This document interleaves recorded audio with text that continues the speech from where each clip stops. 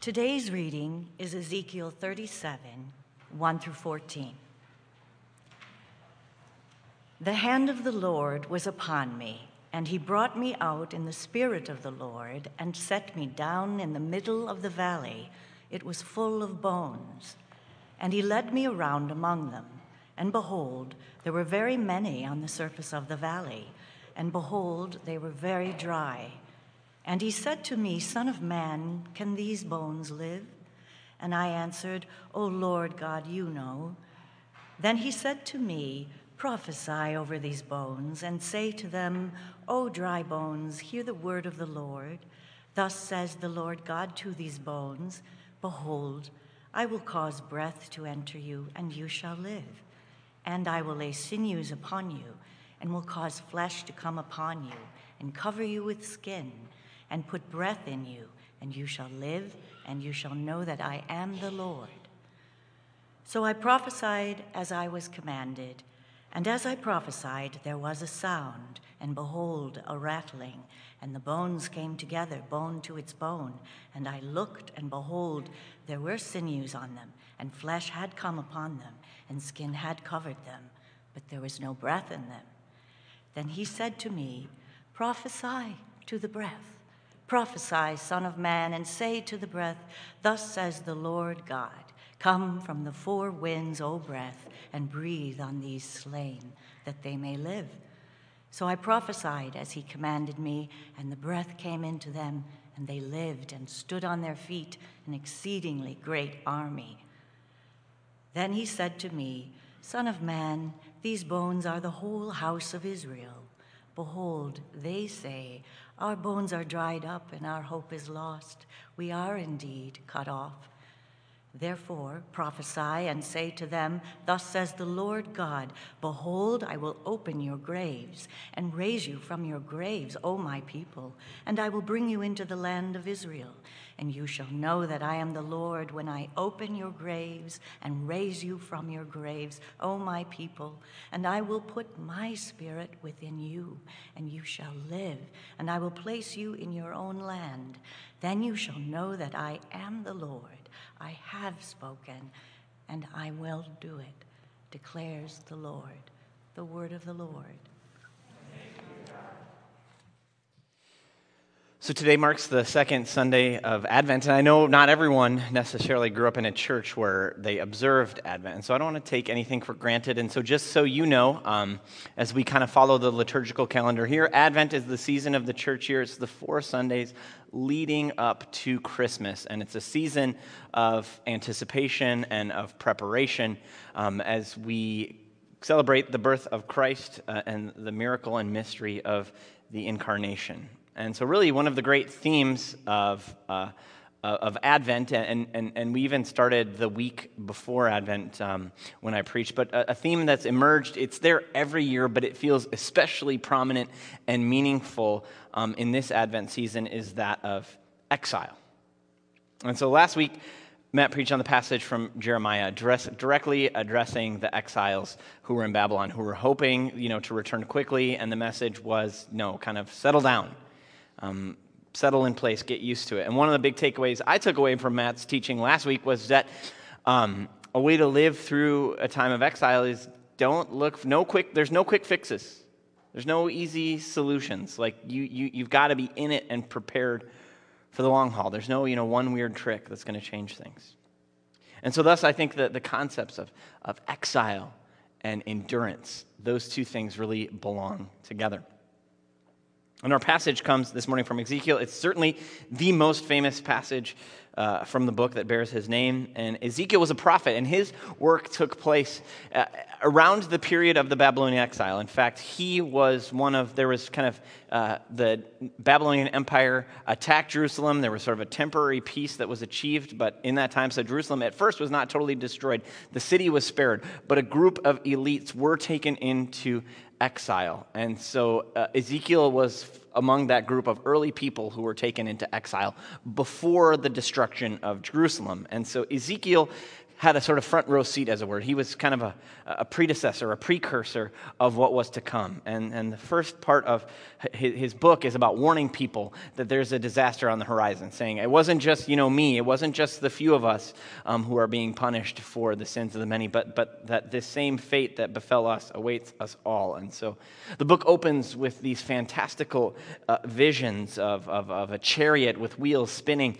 And the basic message, though, is that the Ark of the Covenant, the Holy of Holies, is leaving the temple. It's sort of like the Elvis has left the building moment for God's people. The unthinkable was happening. The God who, when Solomon dedicates the temple and the glory of the Lord fills the temple, and they've thought that, okay, God has decided to live here amongst his people. Well, it was the departure of that presence, which was symbolically the departure of God's presence from his people. And so this was the unthinkable, because the temple, for the people living in Jerusalem, that was their talisman. That meant that no matter what happened, the worst case scenario was off the table, because God dwelt there, he would not let it fall. And in the end, they were so sure of that no matter how bad things got, that the worst would never happen. The unthinkable could never occur. But Ezekiel is warning in the first part of his book time and again that no matter how bad things are, they could certainly get worse. And they're about to. And then, as Ezekiel warned, the unthinkable happened. The impossible happened. Jerusalem's overrun. The temple is razed. The king and his coterie carted off as spoils of war to the heart of the evil empire. And for the people of God, this wasn't merely a catastrophe. This was an existential crisis. This was a crisis of faith. And so Ezekiel's prophetic vocation, though, it shifts. In the first part, as the prophet, he is afflicting the comfortable. People who thought everything's going to be okay. And now he is comforting the afflicted. Eugene Peterson, the late great Presbyterian pastor to many pastors, also translator of the Message paraphrase, he highlights in his introduction to Ezekiel that what Ezekiel highlights is the natural human tendency to have really two responses to disaster. When catastrophe strikes, we usually sort ourselves into one of two camps. And one of those camps are the denialists. They say, you know what? Nothing to see here. It's not so bad. Let's just sort of carry along on our merry way. So you really see that there's this tendency for the denialists or the downplayers. It's not that bad. And then on the other side are the despair people. The people saying, whoa, this is awful, this is terrible, this is bad, and it's never going to get better ever again. The denialists and the despairers. If we've ever experienced catastrophe in our own lives or collectively, maybe we have seen those two tendencies playing themselves out. And so, in the first part of his book, Ezekiel's really addressing the denialists. But in the second part of his book, and of all the prophets, Ezekiel is maybe the one who does the best to speak to people who are in despair, who have given up hope, who have surrendered to the circumstances, and who believe that as bad as things are now, right, that's the best they will ever be. And so the bad times are the ceiling, and God only knows where the floor might be. And so if you've ever found yourself in that place of despair, if you've ever known someone who's dwelt in that place of despair, then Ezekiel 37 is for you. And so there's four aspects of really living through exile, living through despair that we see in this passage this morning. And so four kind of steps we're going to walk through in this. The first is listening to the pain. The second is acknowledging our ignorance. Third is hearing the word. And fourth is depending on the Spirit. So first, listening to the pain. And so we're going to start in this passage by actually skipping forward to the end, towards the end, towards verse 11, because that's really where this image of the valley of the dry bones comes from. It's a response of God to the cries of his people. And so in verse 11, the Lord says to Ezekiel, "Son of man, these bones are the whole house of Israel. Behold, they say," so this is what the people said, "our bones are dried up, and our hope is lost. we are indeed cut off. So the remarkable thing is that the imagery for the vision itself was provided for by the complaint, the lament, the pain of the people. From their perspective, the reality of their exile meant that they were as good as dead. They might as well have been dead. And is there anything more tragic than a people who say, our hope is lost? A lack of hope literally kills people. It's true.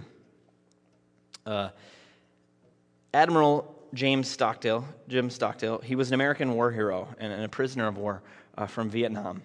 And he spent 8 years, I think, at the Hanoi Hilton in a North Vietnamese prison. And Mike Nelson and I talked about this on our podcast, Like Trees Walking. I think the episode with Amy, actually, we talked about this story. And what a shame it was that most people's awareness of Admiral Stockdale was, and actually it's funny how memories work. Like one of my first political memories as a child were the 1992 presidential campaign for whatever reason. I was about 10 years old when it came, and I really remember Ross Perot, like quite a bit. And if you're older than I am, you probably remember him really well, because he just had that whiny sort of Texas voice.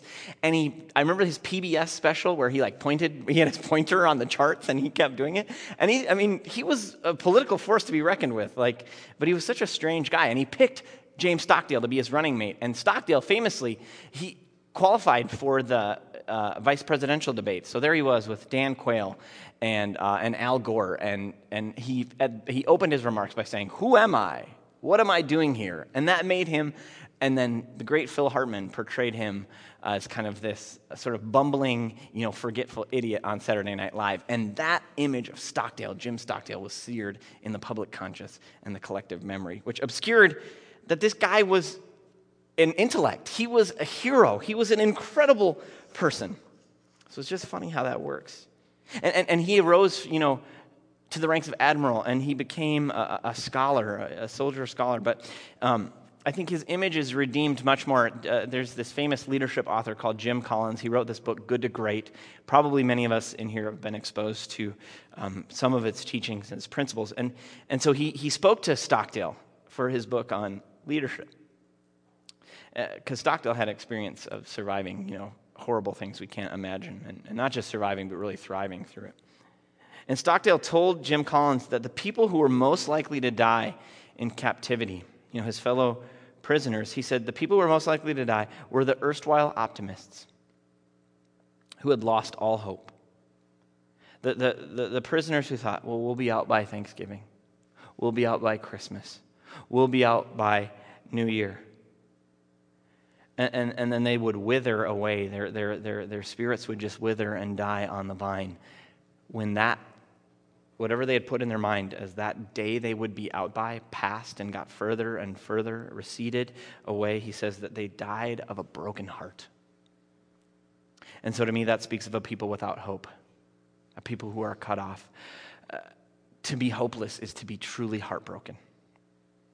And so making it through despair, though, starts by listening to the lament,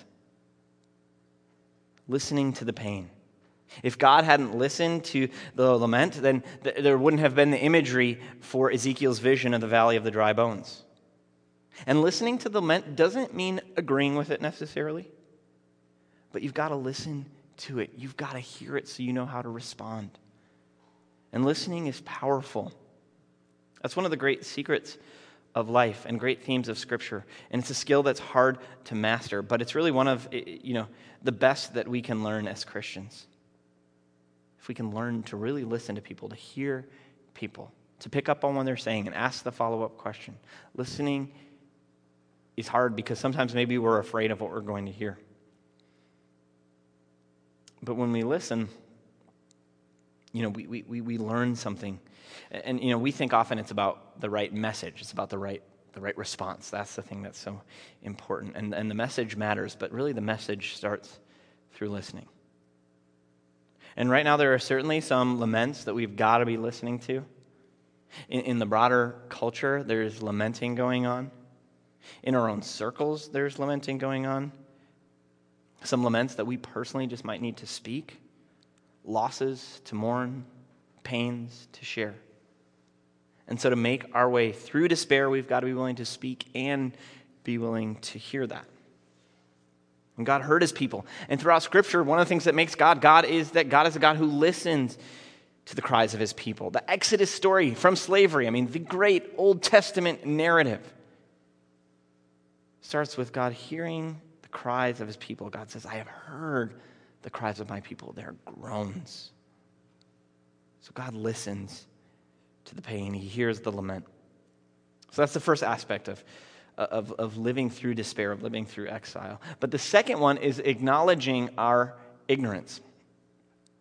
The Spirit of the Lord leads Ezekiel out in this vision in the midst of a valley of dry bones and asks a difficult question. Son of man, or O mortal, can these bones live? What a question for God to ask him. And this valley, wasn't just a couple of bones scattered over here and there. It was mountains, mounds of bones. And Ezekiel says there were very many of them, and they were very dry. The scene here is something like out of a nightmare vision of after some horrible massacre or battle or slaughter, with one army completely obliterated by the other. This wasn't even a mass grave. This was just bones piled on top of bones, left to dry and get bleached beneath the unforgiving sun. This is the original Death Valley right here. And so then the question is posed in the midst of that kind of a vision, a horrific vision, can these bones live? And the obvious answer is no, they cannot. They're dead. They're deader than dead, and the dead stay dead. They have been defeated, and hope is lost. That's the correct and obvious answer, particularly to the person in the valley of despair, for the person and for the people who have said, our hope is lost, we are cut off. And Ezekiel's answer to this question is fascinating, because Ezekiel does not give the Sunday school answer. He doesn't do that. He doesn't go, well, yes, they can live. With God, all things are possible. I can do all things through Christ who gives me strength, that kind of stuff. He says, O Lord God, or O sovereign Lord, you know. It's not a yes. It's not a no. It's not even an I don't know. It's God, you know.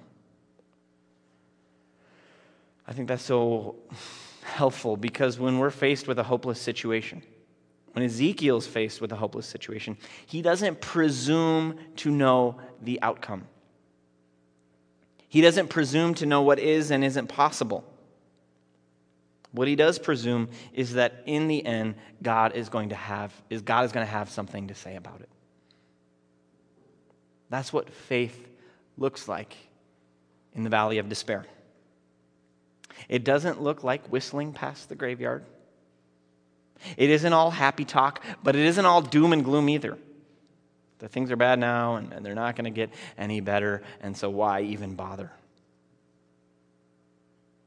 Faith in these circumstances is accepting the limitations of our knowledge and our understanding of what is possible and surrendering our situation to the sovereignty of God.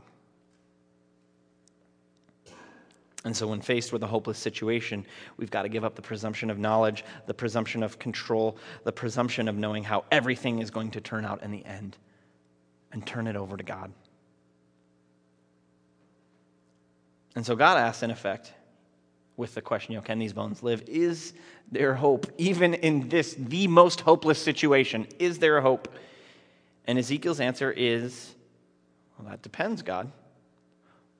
What are you going to do about it? If there's going to be a way out, Ezekiel knows that it's going to be God who makes that way. If there's going to be a way forward, it's going to be God who makes that way. If there's going to be a way back home for the people in exile, it's going to be a God who makes that way. If there is going to be a way for us out of despair, it's going to be God who makes that way. If there is going to be a way from death to life, it is going to be God who makes that way. And so the way through despair is to listen to the lament, and it's to acknowledge and accept our own ignorance and limitations in favor of God's sovereignty and knowledge. In Good to Great, Jim Collins talks about what he calls the Stockdale paradox. This is a very important lesson, he writes, that Stockdale says, you must never confuse faith that you will prevail in the end, that you can never afford to lose, with the discipline to confront the most brutal facts of your current reality, whatever they might be.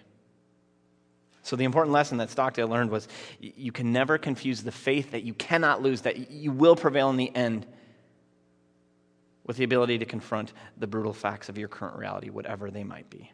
And so that's the Stockdale paradox. Well, here's the Ezekiel paradox. The lament of the people, the valley filled with dry bones, says there is no way. This is a brutal current situation. But add to it the hope, the trust that there is a God who will make a way. And so to make it through despair, we need to embrace both the truth and the possibility that transcends our ability to hope. So Ezekiel sees the bones, he gives his answer, and then God says, prophesy over these bones. Which brings us to the third aspect of making it through despair, and that's the word of God. And it's a word that is spoken and shared while the bones are still dry. And it's spoken and shared while the situation still seems hopeless, where death is still the prevailing and overwhelming reality. That's the context. That's the situation into which these words are spoken. God doesn't reassemble the bones into bodies first. What comes first is God's word of life. And so when we're in a hopeless place, what we need then, even though we think it's paradoxical, and even though it might seem pointless, what we need in that dry place, that dead place, is God's word first. We might think, well, I'm not ready to hear it. My circumstances need to change before anyone will really listen. But it's the word of the Lord that changes our circumstances because it is a living word. This passage has often been used as an encouragement to preachers who ask themselves, what's the point? Why do I get up here week after week and preach, to a bunch of dry bones? I talk about faith and all I see are skeptics, I preach about being a countercultural witness and all I see are people just following the cultural trends. I preach about forgiveness and all I see are grudges. I preach about love and I see hearts that are cold. I preach about surrendering everything we have to God, and I see people holding on tightly to what they already have. And God's message is not just for preachers. It's God's message to all of us when we're faced with the harsh realities of the things in this world that are opposed to God. He says, prophesy, preach, proclaim this word, even to dry bones. Because, and here we get to the last and the most crucial aspect of living through despair, living through exile, living through the valley of dry bones, is that ultimately what we are relying upon is God's Spirit. It's God who's going to make the difference. We preach, we speak, we act, we do what we can do, but we are always dependent upon the Spirit of the Lord to give life to whatever it is we do and whatever circumstances we're in.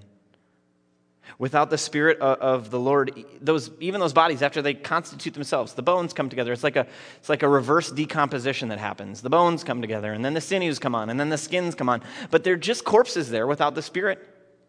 And as cool as that might be, as crazy as that might be to see, they're not living. We're back here in Genesis chapter 2, where the human being is formed out of the dust of the earth, but doesn't become a living being until the breath of God is breathed in through his nostrils. And so without God's Spirit, Ezekiel's words are words, they're just empty sonic vibrations over a pile of bones. Without the Spirit of the Lord, Ezekiel never would have seen this great vision of hope that he shared with the people. Without the Spirit of the Lord, we're dead. To make it through despair, we really need God's inspiration breathing in us. We need him to breathe his life into us. And this last point here reminds me of something that we talked about in our life group last week. And if you're not in life group, you can still get this point. And if you are in life group, just know that our group is one session behind. So you already talked about this. This is video number 4. How can I have faith? And you might be, well, we're on to video number 5. But understand that our group is slowly working our way through the Alpha course. But so we just watched it this last week, and so Nicky Gumbel is talking about how can we have faith, and so he compares it to his marriage to his wife Pippa, and saying how can I know I'm married to her? And so he talks about that there's the document, the marriage certificate, and so for Christians we have Scripture, and he talks about an event, for him it's the event of his marriage that he remembers. For Christians it's the death and resurrection of Jesus. But he's like, none of that matters for us without the Spirit of God living in us, that gives us also the experience of living a life of faith. That's a necessary element, because faith isn't merely assent to theological propositions or even accepting the historicity of certain events. It's the Spirit of God coming to live inside of us so that we go from dead and hopeless to alive and hopeful. And so how do we receive that Spirit?